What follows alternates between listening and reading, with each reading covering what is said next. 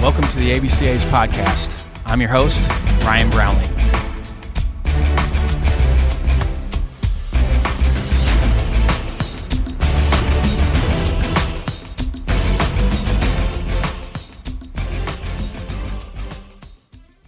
This episode is sponsored by Netting Pros. Netting professionals are improving programs one facility at a time.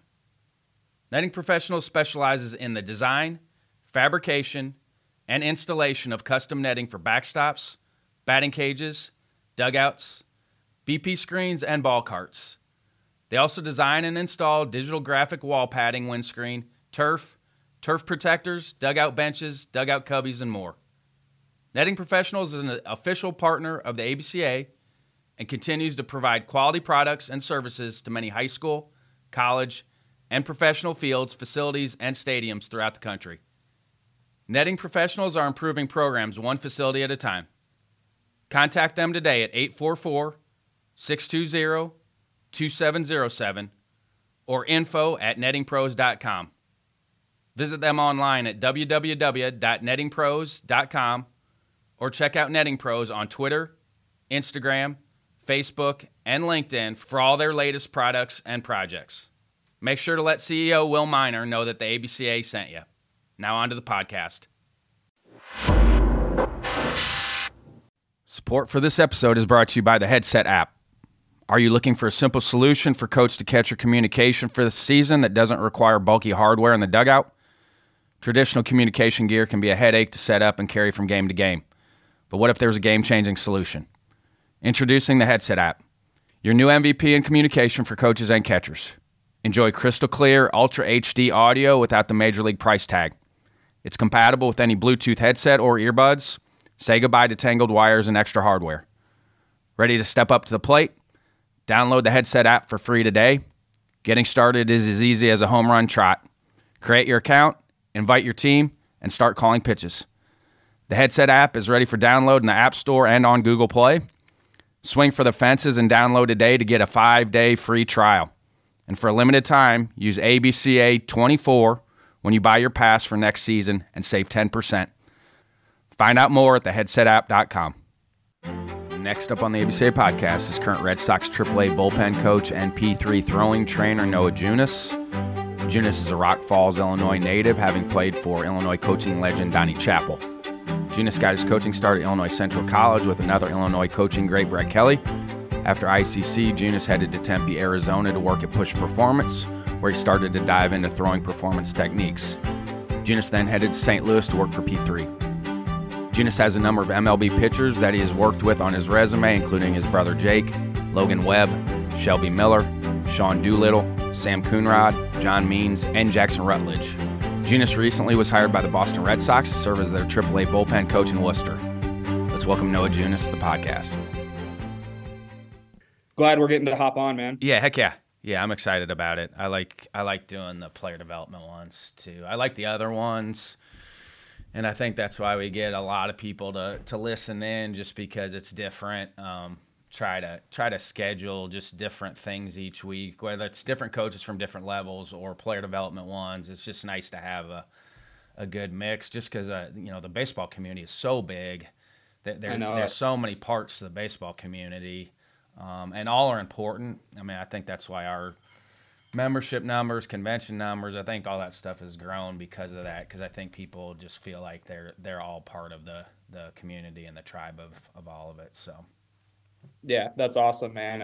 And I'm glad that we're finally getting to connect too. I know we got a lot of mutual friends in the industry, and you being in the Midwest a bunch, obviously know a lot of the same people, and I've heard your name a ton and only good things. I appreciate it. Excited for that. Cool. All right, here with Noah Junis, Rock Falls native, but assistant director of pitching for P3. We have never really talked to each other, but we have a lot of common friends in the baseball community. Yep. Yeah, excited to be on. Yep. Hey, when's the last time you talked to Donnie Chappell? I talk to him, pretty regularly, actually. Talk to him pretty regularly. Probably twice a month or 3 times a month. He checks in, and we talk about his son and his development, and we have a couple remote athletes that he sent us from the area, Rock Falls, Sterling area that he works with. So we do still keep in touch pretty often. He's a great person. Always enjoyed talking to him and being in the area as long as I was. You know, people outside that area don't know much about him, and that's why I brought his name up, because anybody doesn't know Donnie Chappell's name, dive into Rock Falls baseball. There's been some really good players come out of Rock Falls. Yep, a lot of rich history. Donnie, I mean, true GOAT, man. Like, you're not going to find many better in the high school game than him. So I still think your brother should have went to Iowa. You can tell him that. Jake, if you're listening, should have went to Iowa. Could have been a two-way player for us. I think it all worked out. Yes, it did. It all worked out how it was supposed to. So it's funny. We were at NC State earlier this year as part of our college partnership program, and that's where he was committed out of high school. Yep. And you know, they're obviously saying the same thing. You know, he should have came to college. You know, Elliot's all all over me about Jake not going there. It never feels good to hear no, but it always obviously reaffirms what your recruiting eye is telling you when players that didn't come and didn't show up actually did well. It's still the best high school slider I'd ever seen. It is. It is. And I'd seen some really good ones, but it was the best high school slider I'd ever seen. Yeah, it's scaled all right. He's throwing that thing a lot. So yeah. That's awesome. You know, who were some of your other mentors getting into this thing for baseball? Yeah. Not only, you know, Donnie having a great role model in him as my high school coach, and continuing to, you know, pursue this after I actually dropped out of college. He gave me a chance to come back and coach on his sophomore baseball team there in my hometown, which was awesome. And went from there to ICC, Illinois Central College, where Bear Kelly kind of took me under his wing and gave me a chance at the college level. And I still owe a ton of my career to Bear Kelly, and him just, you know, replying to a cold email I sent him and let me come out and hang out for a little bit as a volunteer, and then eventually proving myself and getting the chance to be the pitching coach there at ICC. And you know, my career is just kind of taken off through the private sector from there. Shout out to Bear, by the way, former Leatherneck football and baseball player. Yep. Bear always, and I was there a lot, you know, whether it was high school events. You know, my brother runs Diamond Sports Promotions, so I was there a lot for high school events, but also watching ICC play. Bear always seemed like he would have been a good guy to work for, just because he always seemed like he kind of let guys do their thing. Oh yeah, ton of freedom and autonomy, and he told me that as soon as I took over the pitching coach job, like that I could, you know, kind of run it however I wanted to, and you know, that's gave me a chance to experiment and, you know, grow as a very young coach. I was probably only 21, 22 years old at the time, so he gave me a chance to fail forward and you know, really learn a lot in that year and a half, 2 years I spent with ICC. And you know, if I could go back, I would apologize to some of the players that I coached there for sure. But it was a great experience, and like I said, I owe a ton of my career to Bear Kelly for giving me a chance and kind of taking me under his wing and let me do my thing on the field, and also you know, taking care of me off the field. We would go during COVID. We went over to his house every single Sunday, and you know, had some smoked meat and good camaraderie. So a lot of good times there in East Peoria, Illinois. With it kind of being your first experience there, where did you start when you got there? We all go through that when we initially get into it. Where did you start with the pitchers when you first got there? Yeah, when I first got there, they already had a pitching coach. Ryan Camp was his name. He played at Illinois State and had been there a few years. So a lot of my time was just spent in the background observing at first. And I think there's a lot of value in that too. And just kind of seeing how things are playing out, how Bear likes to run his program, how Camper liked to run his pitchers, and how that intertwined with team practice and things like that I had never played college baseball before, so I didn't really know kind of the order of operations and structure that was set out in that environment. And I think it was really valuable to just observe.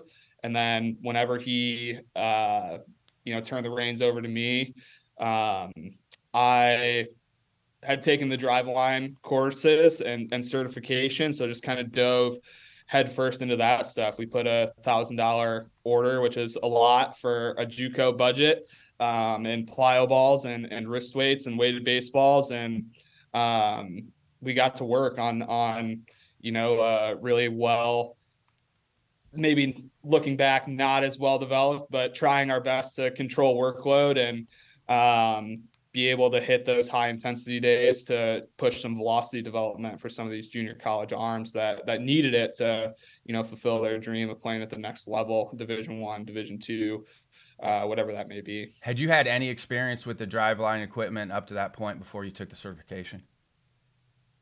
No, not before I took the certification. No, just basically what I was reading that Kyle and Dan O'Coin and some of those driveline OGs were putting out there, but didn't really have any experience like throwing plyo balls or anything like that. So there was some experimentation on my end, just like throwing the implements myself and feeling how that That's made how me we feel. did it too, all of it, us as coaches, because we were right in the initial part of that too. We were going through everything too, just to try to figure out how to teach it, but how it felt. And I bought in on it just from an arm fitness standpoint, not necessarily a velocity increase standpoint. It was more to if this is going to allow us to stay healthier, I was all in on it. For sure. And I think that's always like the most important thing that you have to keep in your mind whenever you're dealing with athletes in the private sector or in the team Competitive setting environment too. How did you connect with P3 then? So I worked at a private facility in Tempe, Arizona after I left ICC, called Push Performance, and very reputable private facility, great people down there, great strength and conditioning program. They're some of the best in the business as far as strength conditioning programming. Who's Luke Haggerty with? He is X2. That's right. But they were kind of combined at first too, and Yep. they had just split when I went down there. But had heard about P3 from afar. Actually, my brother's agent and John Means share an agent, and John Means had worked out here, and in 2019, he wanted Jake to go to P3, and I actually convinced Jake to go to Driveline. But it's just been kind of funny to see that come full circle, and then I eventually saw the opening for a throwing trainer here at P3, and shot Josh Kiesel a DM on Twitter, and had an interview, and it kind of took off from there. The whole reason I wanted to come to P3 was to get my hands on some biomechanics data and be able to kind of dive headfirst into that realm, and add another tool to my toolbox as far as being able to take data and make it actionable to players to get them better. The evolution of the facilities piece has been tremendous because it was the ranch, and then Cressy, Driveline, now P3. P3 for me filled a void that there was not there in the Midwest. There was like a big void in the middle of the country from a train. People had smaller ones, but it just seemed like P3 kind of just filled that void that was in the middle of the country that was needed. Yeah, I agree. And we hear that too, we hear that from people throughout the industry too. So it's been awesome. And, ton of credit to Mitch Plasmeyer, Austin Miney, Forrest Herman, those guys that worked here before me. And really, Josh Kiesel, the founder of P3, Brian DeLunas, kind of putting this place on the map. And then Cody now. Cody. I mean, they're all very, very, very good baseball minds, and I think the most important part of it is we're all baseball people first, right? And throughout our experiences here at P3, we've, become data guys, but we're always going to be baseball guys first. And I think that's what makes us very attractive to not only athletes, but also college coaches throughout the country that participate in our college partnership program. Yeah, Justin Foy went down there when he was pitching for me at Western Illinois. So I liked that he wanted to go down there, but it was good for me too because I'm like, hey, whatever they're giving you, just make sure I can see it. And so I was learning on the fly with a lot of that stuff too. But all of it made sense in what you sent. What are some of the when you're training a remote athlete, what are some of the differences with remote training and then also the on-site training piece? Yeah, I mean, the biggest difference is obviously not being right in front of us every single day to have our eyes and hands on you to coach you really effectively. But I think there's advantages to it too, because we've seen, people you see it all over the place, guys overcoaching. And I think that's a huge thing too. And, having that awareness of, when to speak up and pick your spots on when to coach, and when your coaching might actually be making someone worse.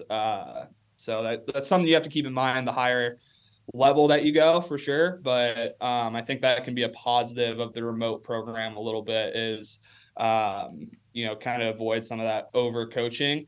And you're obviously always there for the athlete. The way we set it up is we do a weekly meeting phone call for the first month, and then it's kind of as needed after that. Once a cycle or once a month, depending on what the athlete feels they need. And I think that's the biggest piece of what P3 is really good at, is meeting each individual where they're at in their development and creating an individualized plan around that. Not trying to force people that come to P3 into our model or mold. We're always kind of bending our model and mold to fit the individual. Was Charlotte one of the first teams to use you all as a remote training? Yep. They were. Shout out Coach. They were the very first. Robert Woodard, great advocate for P3 out in the industry, and really great guy. We're just went out there at the beginning of the month to kick off our 5th year working together, which has been incredible to see the transformation from when they first started to what that program looks like now has been incredible. And ton of credit to Woody, and he's brought in the right guys too, right? He took Austin Miney from P3, took Eric McKibben, one of our strength coaches, from P3, and it's just really taken off. And it's exciting going down there. They really value what we do, and you see it in the players and how they react when we come to town, and they're all really jazzed up about it. I'm sure you've seen the videos. Everyone's going nuts in the background. They sort of use that mocap day as their World Series in the fall, which is awesome. We see guys PR in their mocap day all the time in Charlotte, and it's really fun when that happens, and the atmosphere is so electric, and guys getting behind each other because they truly want to see each other succeed. And that's just a really cool culture to, be a very small part of there at Charlotte. Were they the first school then that you guys actually went to? Yep. There's 3. I believe, I don't want to misspeak because that was before my time here at P3, but I believe it was Charlotte, Missouri State, and Notre Dame, I believe, were the first 3. So the difference when you head out there, I mean, obviously remote training is different when you head out there. So is it just all assessment? Is it pitch design? What are you working on when you get out there?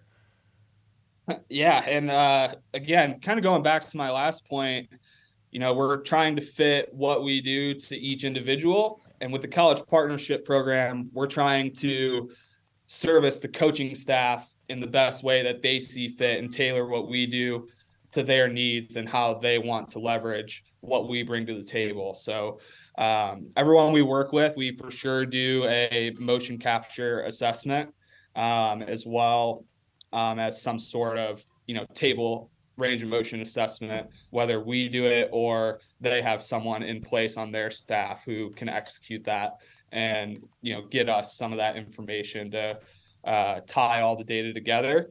But the assessment piece is definitely the biggest part. And then some programs we're working with the coaching staff to write some throwing program. We're working to write some mobility corrective exercises for guys based on that table assessment. And some programs we're even writing strength conditioning program for them as well, and working with their performance department to figure out the best plan for these guys in the weight room to go along with what they're doing on the throwing side. What are some of the common red flags you see with the motion capture as far as what people need to correct?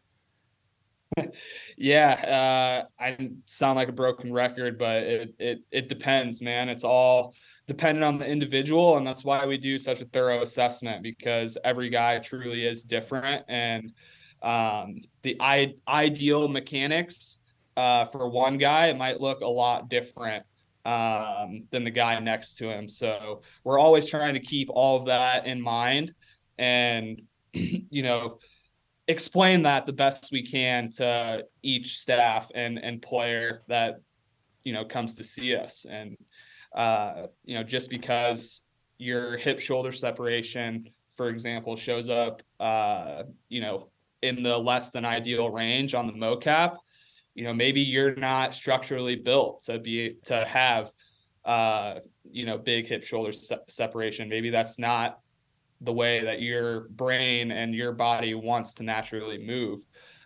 So we're always keeping those things in mind and taking all of those things into account when we're looking at these motion capture reports. And because it is a risk reward thing too. Especially sure. if there's present velocity with command of pitches, then it's like, okay, motor preferences is getting some play now, which I think that'll be kind of the next thing that you see, where we're starting to learn, like, okay, a player moves that way. And on base you've been talking about it forever, where, okay, there's some risk reward that, okay, if you try to change too much, they are going to regress or they may get injured, where that's that balancing act of, okay, this is where they may be able to get to, but if they're doing well now, that's kind of that risk reward thing. You want them to continue to improve, but there's some risk reward with that as well. Yeah, that's what we tell everyone too. It's like we're taking into account the whole thing, right? Like it's not just the motion capture and your mechanics. Like we have to take into account what kind of pitch shapes that you're creating after the ball leaves your hand, and then what's happening at the plate. What's the hitter telling us at the plate? Are we having success or are we not having success? And that really is the driving factor of whether we want to make a significant change or not. So taking I do all like that, following you on social media too. I think you handle social media the way that you should handle it, blending the facility side and also the competitive side.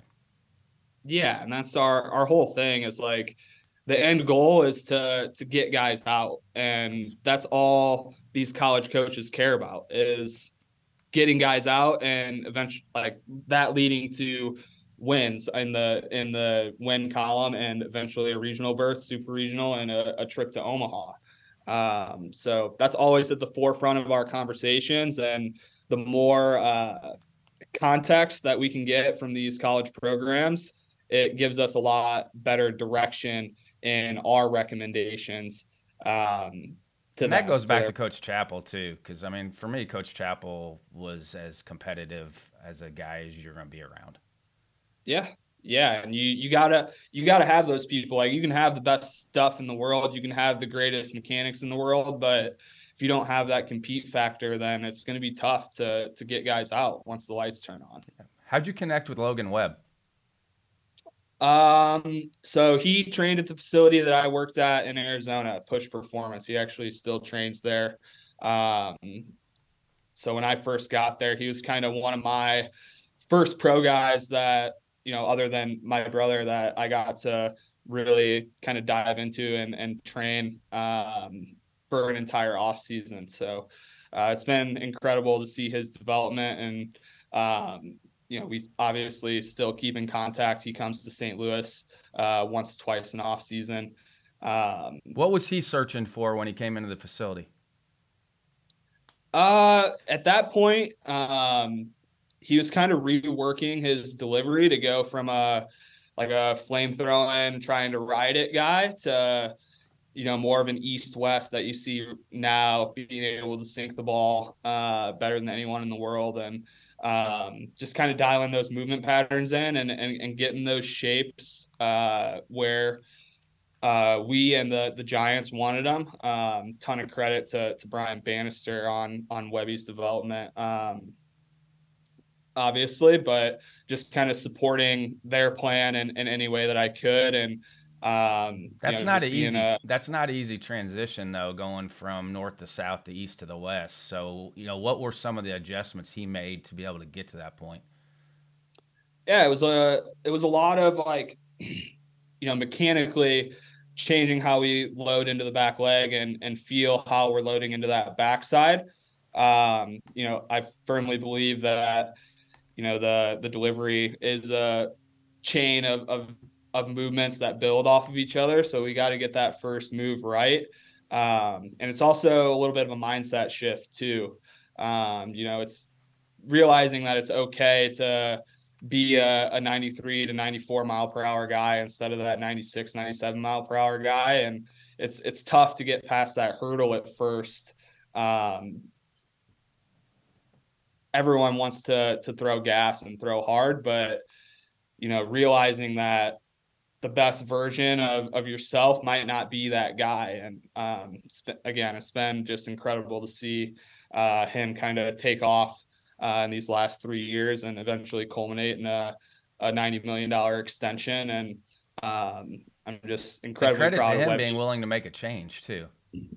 100%. I mean, I'm incredibly proud of him, and happy to be a very small part of his development. And the best part is just being able to be friends with them along the way and keep up with his journey these last couple of years as I transitioned to P3.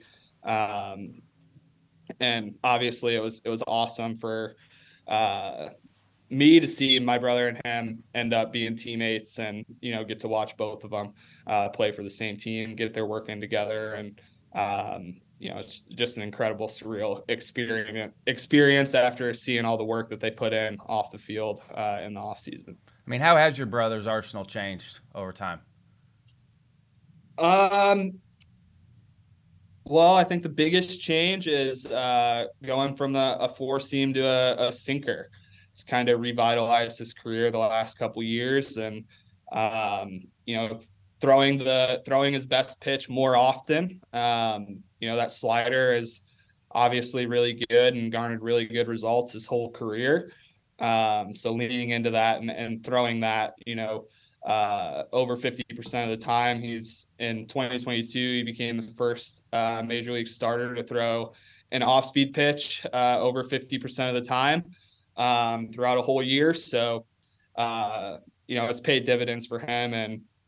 And that's really kind of a pitch opening up that side of the plate. That's a tunneling thing too, right? Because obviously his slider's a wipeout pitch to the glove side where he needs to tunnel something that's going to go to the arm side that kind of looks similar coming out of the hand. For sure. Absolutely. And the old guys kind of knew that, but now with everything that you have at your disposal from a tech standpoint, you can tell that story a little bit better now.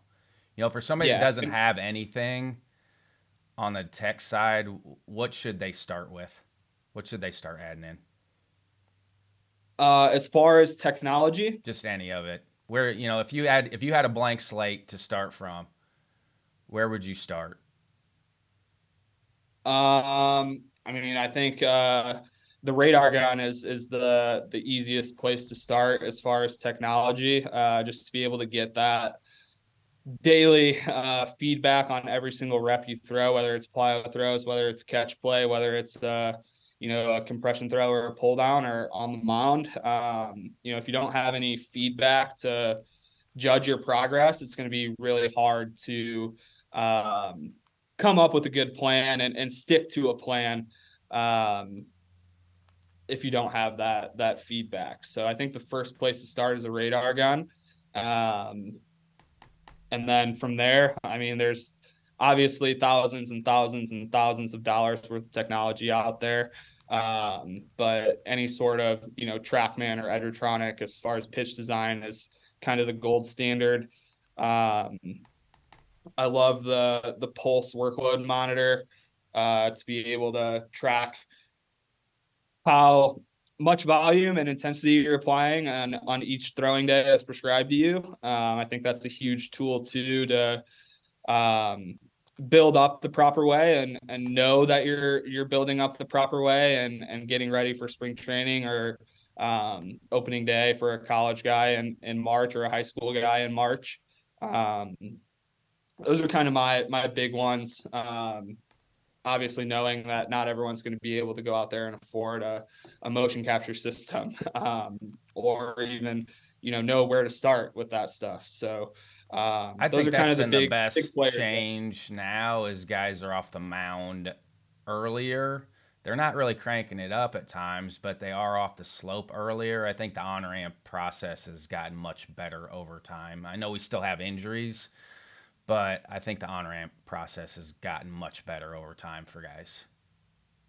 For sure. And, with more studies coming out that like flat ground and mound throwing is not all that different. I think it's almost negligent to not get guys on the mound as much as possible, even in these early parts of the off season. Is there a shutdown time now? Craft. Is there a shutdown time? It depends on the guy. Some guys like to, older guys who have done it for 10, 15 years throughout the minor and major leagues. Some of those guys have a routine built up that works really well for them. And that includes, taking the whole month of October off or even, into November. And I think that's okay if that works for you. And there's also guys who don't like to shut down at all. Those guys, we keep the arm moving and at super low intensities, utilize weighted plyo balls, weighted baseballs to still be able to imply some intent and take the arm through a full range motion without having those big stress levels on the arm. I mean, when guys have been shut down, I mean, is it still the old, okay, we're going to start with fastballs first? I mean, you said Jake throws more off-speed pitches now. When Jake is getting back into it, when does he start to spin the ball when he gets back into it? Yeah, once we get into, 4 to 5 days of throwing a week, I say it's okay for guys to start feeling that out. Even if it is just on flat ground. I think with guys that do throw the majority off-speed pitches, like you need to train that in the off season a little bit. You have to train your elbow and your body to be ready to handle that. And, it's definitely something that we've seen and a little bit of an adjustment that I've made in my thought process over the last couple of years is like, if we're throwing 65% sliders, then we need to place an emphasis on that in the off season as well to prepare the tissues and muscles around the arm and the rest of the body to execute that when the time comes in spring training and throughout the duration of 162 game season, which is a very, very long marathon. I mean, how many pens will they have before they get to spring training? I mean, usually try to get them, 6, 10 between pens and at varying intensities, obviously, before spring training, maybe some live at bats. Also depends on what their organization wants them to be ready for too. And that's a huge part of all this too, is the collaboration aspect and everyone pulling on the same rope in the same direction. And something we're really big on and always willing to do is connect with these organizations on these players that come to us and make sure that we're all on the same page and have a productive conversation on what each of us are seeing mechanically, pitch quality wise, before we make any sweeping changes. I mean, what's a competitive off-season, competitive at-bat day look like for them? I mean, how many pitches? Is it on feel? What's that look like if they're going to throw competitive at-bats in the off-season? What's it look like? I mean, because, by the way, winter ball is going right now, so our guys still getting Right. after it in winter ball right now. For sure. I think typically what we do is start out with just like a 1 inning by 15 to 20 pitches. It is a different level of stress when you get a hitter in the box, even if it is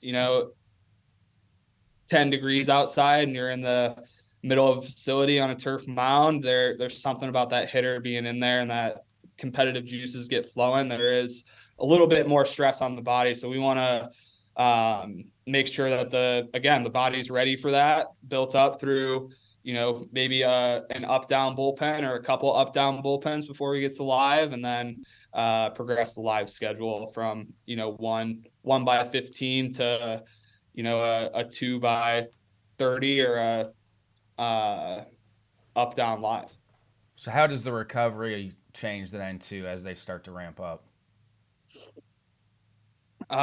There's more of an emphasis on it. It's again just like this is where like pulse becomes a really valuable tool, and knowing that you are actually treating your recovery days like recovery days becomes increasingly important as we start ramping up the intensity, getting closer to spring training, and we just have to place an emphasis on that. And if we place an emphasis on it from the very beginning of the off season, usually by the time we get to those high intent days, guys have a pretty good feel for it. So it's about establishing those habits and routines from the jump and emphasizing that on our end. It really helps facilitate that buy-in on how important that recovery process is. And when you have objective feedback like the pulse workload monitor to back up what you're saying, that again just increases that buy-in for the athlete. And after we explain the importance of it, it's very rare that we have someone say, no, I don't think I'm not going to do that. So again, it's just about making it important. And if you make it important, then typically the athlete's going to follow suit if you have a reason behind what you're trying to implement. Then what the lifting schedule? I mean, when does the lift schedule work around their bullpen days? Because I know every org does it different. I'm always intrigued by which orgs do it different, which facilities do it different. When is that lift schedule mixed in what they're throwing? Yeah, I mean, it depends. Depends on what time of the off season we're at. Typically, the way it's going to go is the beginning of the off season. We're going to hit it pretty hard in the weight room on a strength focus for guys that need it. And then as we start to build up intensity and volume on the throwing side, that strength conditioning schedule is going to taper back a little bit, maybe cut out a day, and then start moving things a little bit faster, move towards that speed or power focus in the weight room. And then always making sure those days are properly matched up with the throwing schedule, how we see fit for that individual athlete, and taking into account their feedback too of what they've done in the past and what works really well for them is a big part of it too, because that stuff matters. What are some things that motion capture show that you probably can't see by just looking at it if you're going off that naked eye?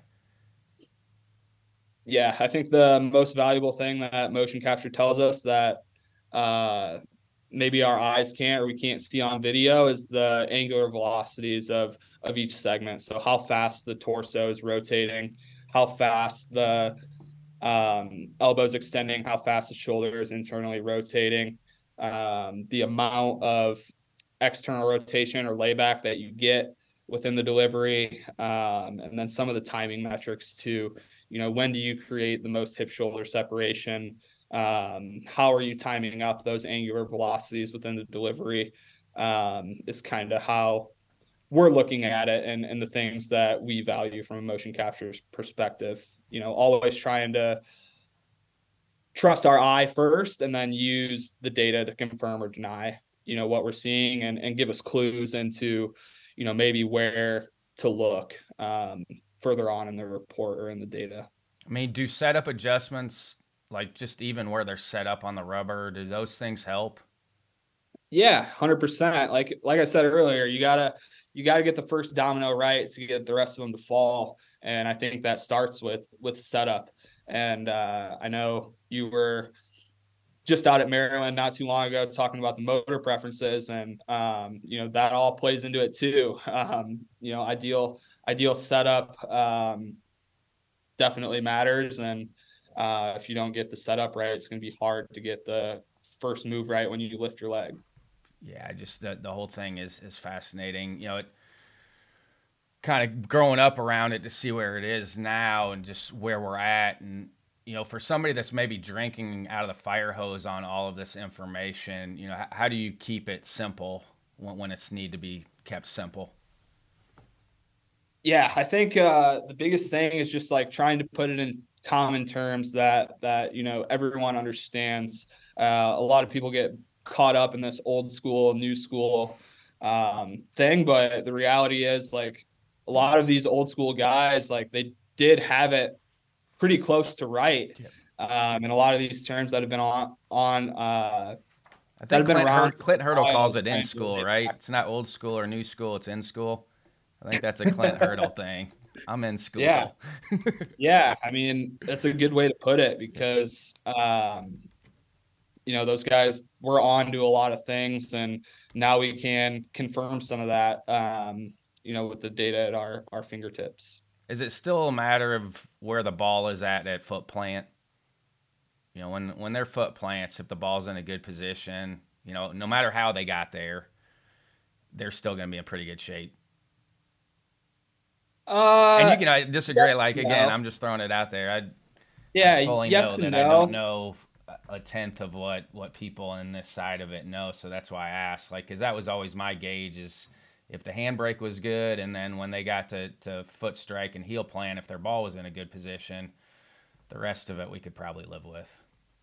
Yeah, I think it's all connected, right? So, like, the where the ball's at in space when your foot hits down, like, is definitely like I said, a direct product of what happened, before our foot got into the ground, and direct product of how we set up, and those things. So I think where the ball's at foot plant can definitely give clues into what we can attack earlier in the delivery, to maybe get that arm a little bit more on time, as people say. I think that's one of the most common phrases I hear out there. It's like, hey, your arm's late. Okay, well, but, like, maybe his arm being in that position is right for him in certain scenarios. And again, it's all so individualized, and trying to cater to the movement patterns that guys really should be in, and not having this binary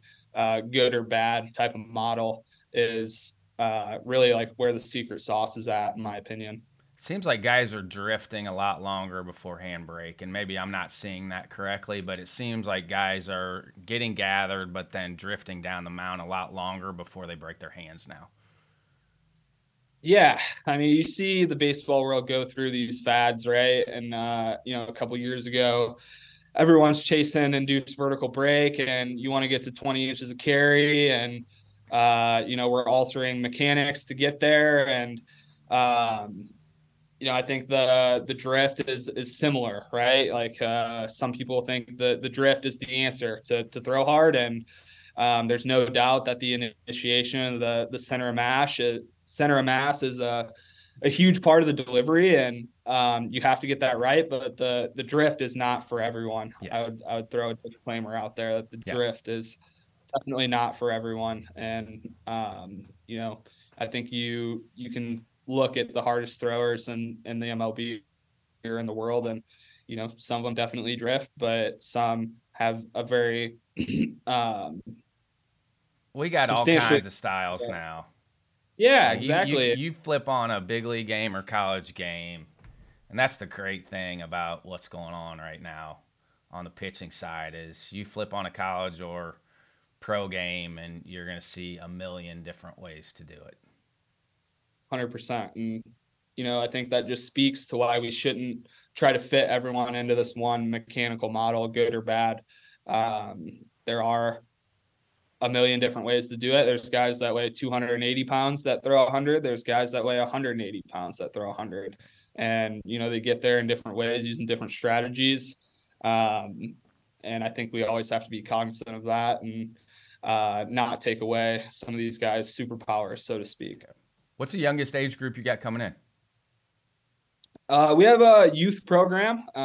So it's fundamental basics of, strength and conditioning and agility, a lot of body weight stuff, introducing them into the proper way to just enhance athleticism at that age for 10 to 13-year-olds and introduce them to a little bit of throwing as well. For a youth coach that's listening in right now, what are the foundational pieces for you as far as when they first start getting into it?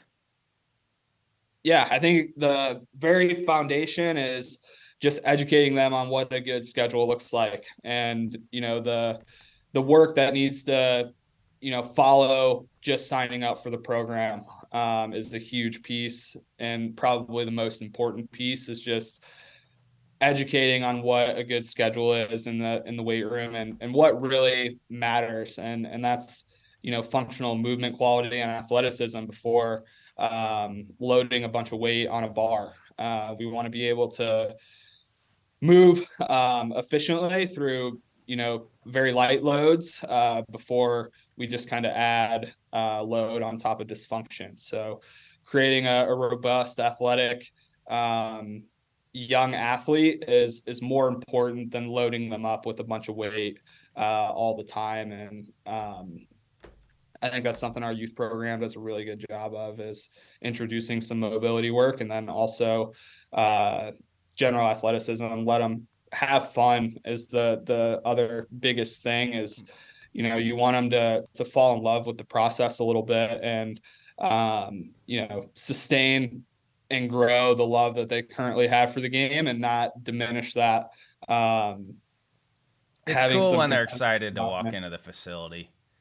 Like 100%. You see it in the youth camp setting. Like, you're doing a good job with the youth camp when they show up the next day and they're like bouncing in to get in there and get after it.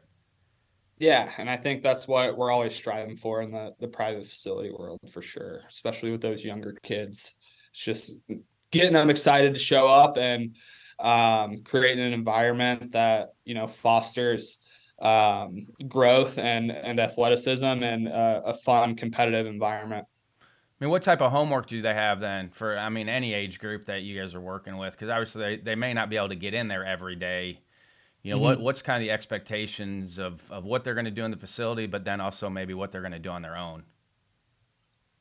Yeah, with the high school group specifically, we first have to know what we have planned for that week. So it's all laid out for them on a 4 to 6 week basis, so they can always look ahead on their phone and see what they have upcoming. And if they know that they're not going to be able to make it in for a certain day, we have to educate them on how to make that adjustment within their program, or let them know that they are responsible for completing those workouts and being compliant away from the building when they can't make it in. It's not a magic pill that you just show up to the facility 2 or 3 times a week and all of a sudden you're going to gain velocity, get stronger, and throw more strikes. That's just not how it works. So, making sure that we're very clear on that from the very beginning, what the expectations are as far as compliance with the program to see the results that you really want.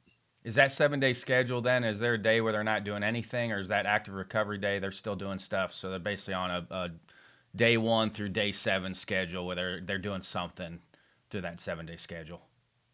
Yeah, there's usually off days built in there for sure, especially depending on not only time of year but also biological and training age of the athlete. I was an overtrainer, so I didn't like any off days. I had a hard time with an off day. I still do. I would say it's very rare that we put a 7-day program in with no off days. If we do, it's usually by request, and a lot of times we're denying those requests, right? With our older kids, it's like, okay, like it's good for you to take a day and not think about baseball, because those are usually the guys, like you said, the overtrainers that really care and they love training and all they want to do is get better. You got to pull the reins back on those guys sometimes. You can definitely overtrain, and that's where the pulse sleeve comes into play too, correct? Because yep. It's like you can show them, like, okay, hey, you had a day or two off, you're back into it. Here's what it's telling you. Like that's where you have the concrete data and evidence to that. It's like, okay, this is working because you're fully recovered, and then your next training session was really good. Yep, and I think it serves even more of an educational tool when like someone has a high intent day and they do their high intent day, and then the next day they have a recovery day, or maybe the day before that they had a recovery day, and the workloads are very similar. It's like, look, man, like we tried to empty the tank on this one day, but your day that you're supposed to be preparing for this is almost the same workload. You're exerting the same amount of energy. So like we're just digging ourselves deeper into this hole that we're not going to be able to climb out of. And unfortunately, usually the results of that is some sort of forced time off due to injury or something else. For kids that have been injured or parents that are dealing with kids being injured, I mean, that has changed. The return to throwing has changed immensely as well, hasn't it? Yeah. Getting like I think return to throw is probably Pulse's biggest use case, and you're seeing it more and more throughout the industry, and physical therapists buying into it, organizations buying into it and using it as a great tool for a return to throw instead of the kind of the standard it's a lot of throws out of the chute when they get back into it. It just, for me, when looking in that program, because that's all we had to do, and luckily we didn't have a lot of guys get hurt, but that's what we had to go off of from the medical community, and it just didn't make sense to me, the program, and because it basically was just like banging your head against the wall, where I think Driveline has done a good job with that on the return to throw piece, where there's a better way to do this to get them back and also keep them healthy when they do come back too. Yeah, I mean, it's just a better way to know if you're actually progressing responsibly or not. And again, it's just a huge value, and probably provides the most value in that return to throw situation. And you have some really good examples of college coaches and pro organizations that work with you from a communication standpoint. For maybe somebody in an area that's not getting that on either side, how can you kind of enhance that communication among all groups that are involved on a player development piece? Yeah, I mean, I think it starts with putting out more content on it, right? Just educating the masses, so to speak. Wake Forest and Driveline and Cressy and us and all those groups continuing to push the needle and just educate people on why some of this stuff maybe is outdated, and there might be a better way now to execute a return to throw program. It's just all starts with education, and people don't know what they don't know, and they get this return to throw program from a surgeon who's supposed to be like, that's who they trust the most because he is the surgeon. So it's kind of educating some of those guys too. And I know George Paletta here in St. Louis has been open to it. So it's been cool. For somebody that's really wanting to dive in, because you're a good example of starting from a clean slate and building yourself up to where you're at. Where would be those kind of initial resources for them to start getting into it if they're starting from scratch? Yeah, it's just reading and researching as much as you can. Like I said, I started with some of those research papers that Driveline put out, and even looking into everything that Wake Forest is putting out, and following the right people on social media. There's a lot of people out there who put out really good content, and you kind of have to be able to read everything and digest everything and have a really good internal filtering system to kind of take what you like and leave what you don't like. There's so much information out there. It does make it a little bit tougher. It's daunting. It's daunting Yeah, how much to information. dive in, and there's so many people out there saying so many different things, contradicting each other, and you got to have that filtering system. You just got to get your hands dirty, like get some athletes, train them, experiment, succeed, fail, learn, and eventually, like, if you have that growth mindset and you can accept that and learn from the guys who do fail, that's when your career and knowledge and just ability to coach and results are going to kind of skyrocket and accelerate. With your experience now, if you did have an opportunity to go back to ICC and do it over again, where would you start now? Maybe where you didn't start initially. Yeah, I mean, I think it's kind of like we talked about earlier, like just trying to fit everyone into that same mold at first, and getting everyone to replicate the same movement patterns, or trying to push everyone towards high spin efficiency fastball and a high spin efficiency breaking ball. I think that's something that, like with Repsodo at first, I definitely fell into. And I think if you didn't fall into that, then in that 2020, 2021 range, like you're probably lying to yourself. So again, it's just a lot of trial and error. Do you have a fail forward moment? I mean, do you have anything you thought was going to set you back, but looking now, it helped you move forward? I mean, there's been countless, man. Like you work with so many athletes in the private sector. It's like, knowing what I know now, it's like, okay, I coached this big leaguer a couple years ago, and my recommendations were probably making him worse than actually making him better. And like, there's frankly just situations like that all the time. And obviously a lot of guys got better too, or I wouldn't be where I'm at today. But really taking those guys who failed and looking in the mirror at your own process. And again, it just comes from continuing to learn. And I have access to all this data and all these great people around me, and like still trying to learn to this day, right? Like I'm looking into all the motor preferences stuff and trying to wrap my head around that, because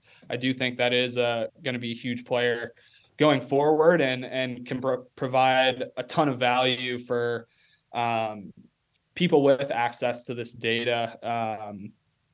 I think it's easy to fall into that binary good or bad type of model, but just taking another step forward and meeting the individual where they're at, and optimizing.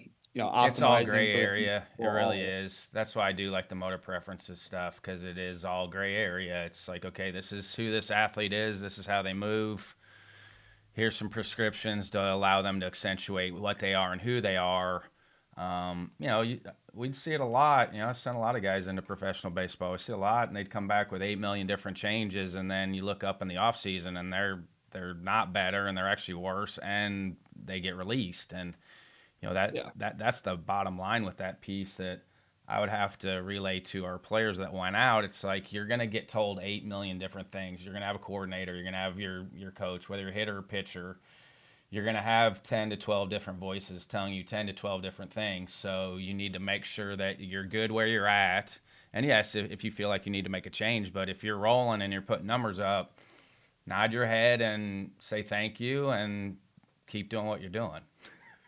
Yeah, 100%, man. 100%. I mean, if you're rolling right and you're healthy and you have nasty stuff and you command the baseball well and you get outs, I mean, there's a time and a place for sure. When you're at that end of the road and maybe you are an 88 to 90 mile per hour guy and you get a bunch of outs, but you really want to make a run at pro ball. Like maybe we do need to take an off season or two and sell out for velocity to give you a chance to hang on to your career. And there's definitely situations that arise similar to that, all the time, where you do got to get a little bit more aggressive and change your approach a little bit, even if you are having, good results for your level. I give somebody a lot of credit that stays in it and just stays in it because,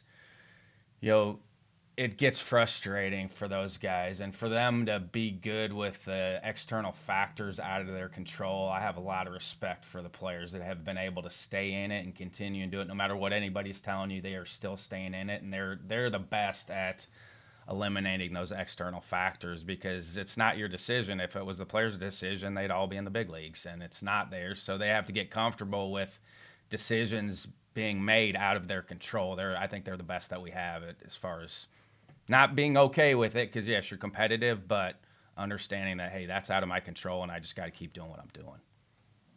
For sure. For sure. You got to keep the main thing. Yeah. So what are some final thoughts before I let you go? Or if I missed something? Because this is I swim in the deep end when I get into this, so I do know that I do miss things. So if there's something I missed that we need to talk about, bring it up, or you can just finish with anything too. No, I really appreciate you having me on and getting a chance to chat with you. And do just want to plug our college partnership program and our remote program. We had 13 schools take advantage of our services this year, and we're always looking to help provide a motion capture or assessment solution, along with any programming or consulting needs that any school might need. And we're always willing to meet you where you're at. And I saw Charlotte this fall.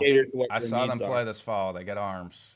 They do, and they can pitch. So whatever you guys are doing with them, and I know Robert has a lot to do with that too, but whatever you're all doing with Charlotte, it's working, because I saw it firsthand.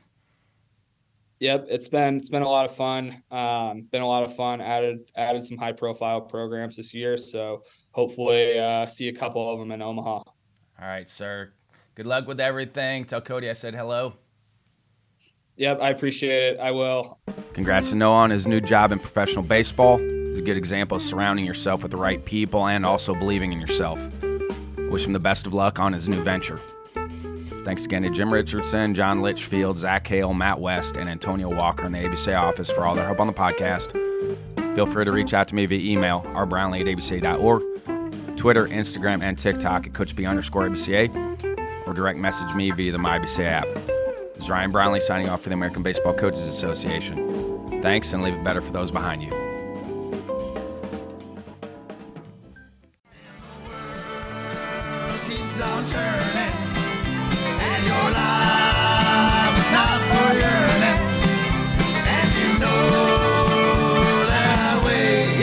Wait for another day, and the world will always be turning, and your life is never for yearning, and you know that waits. Wait for another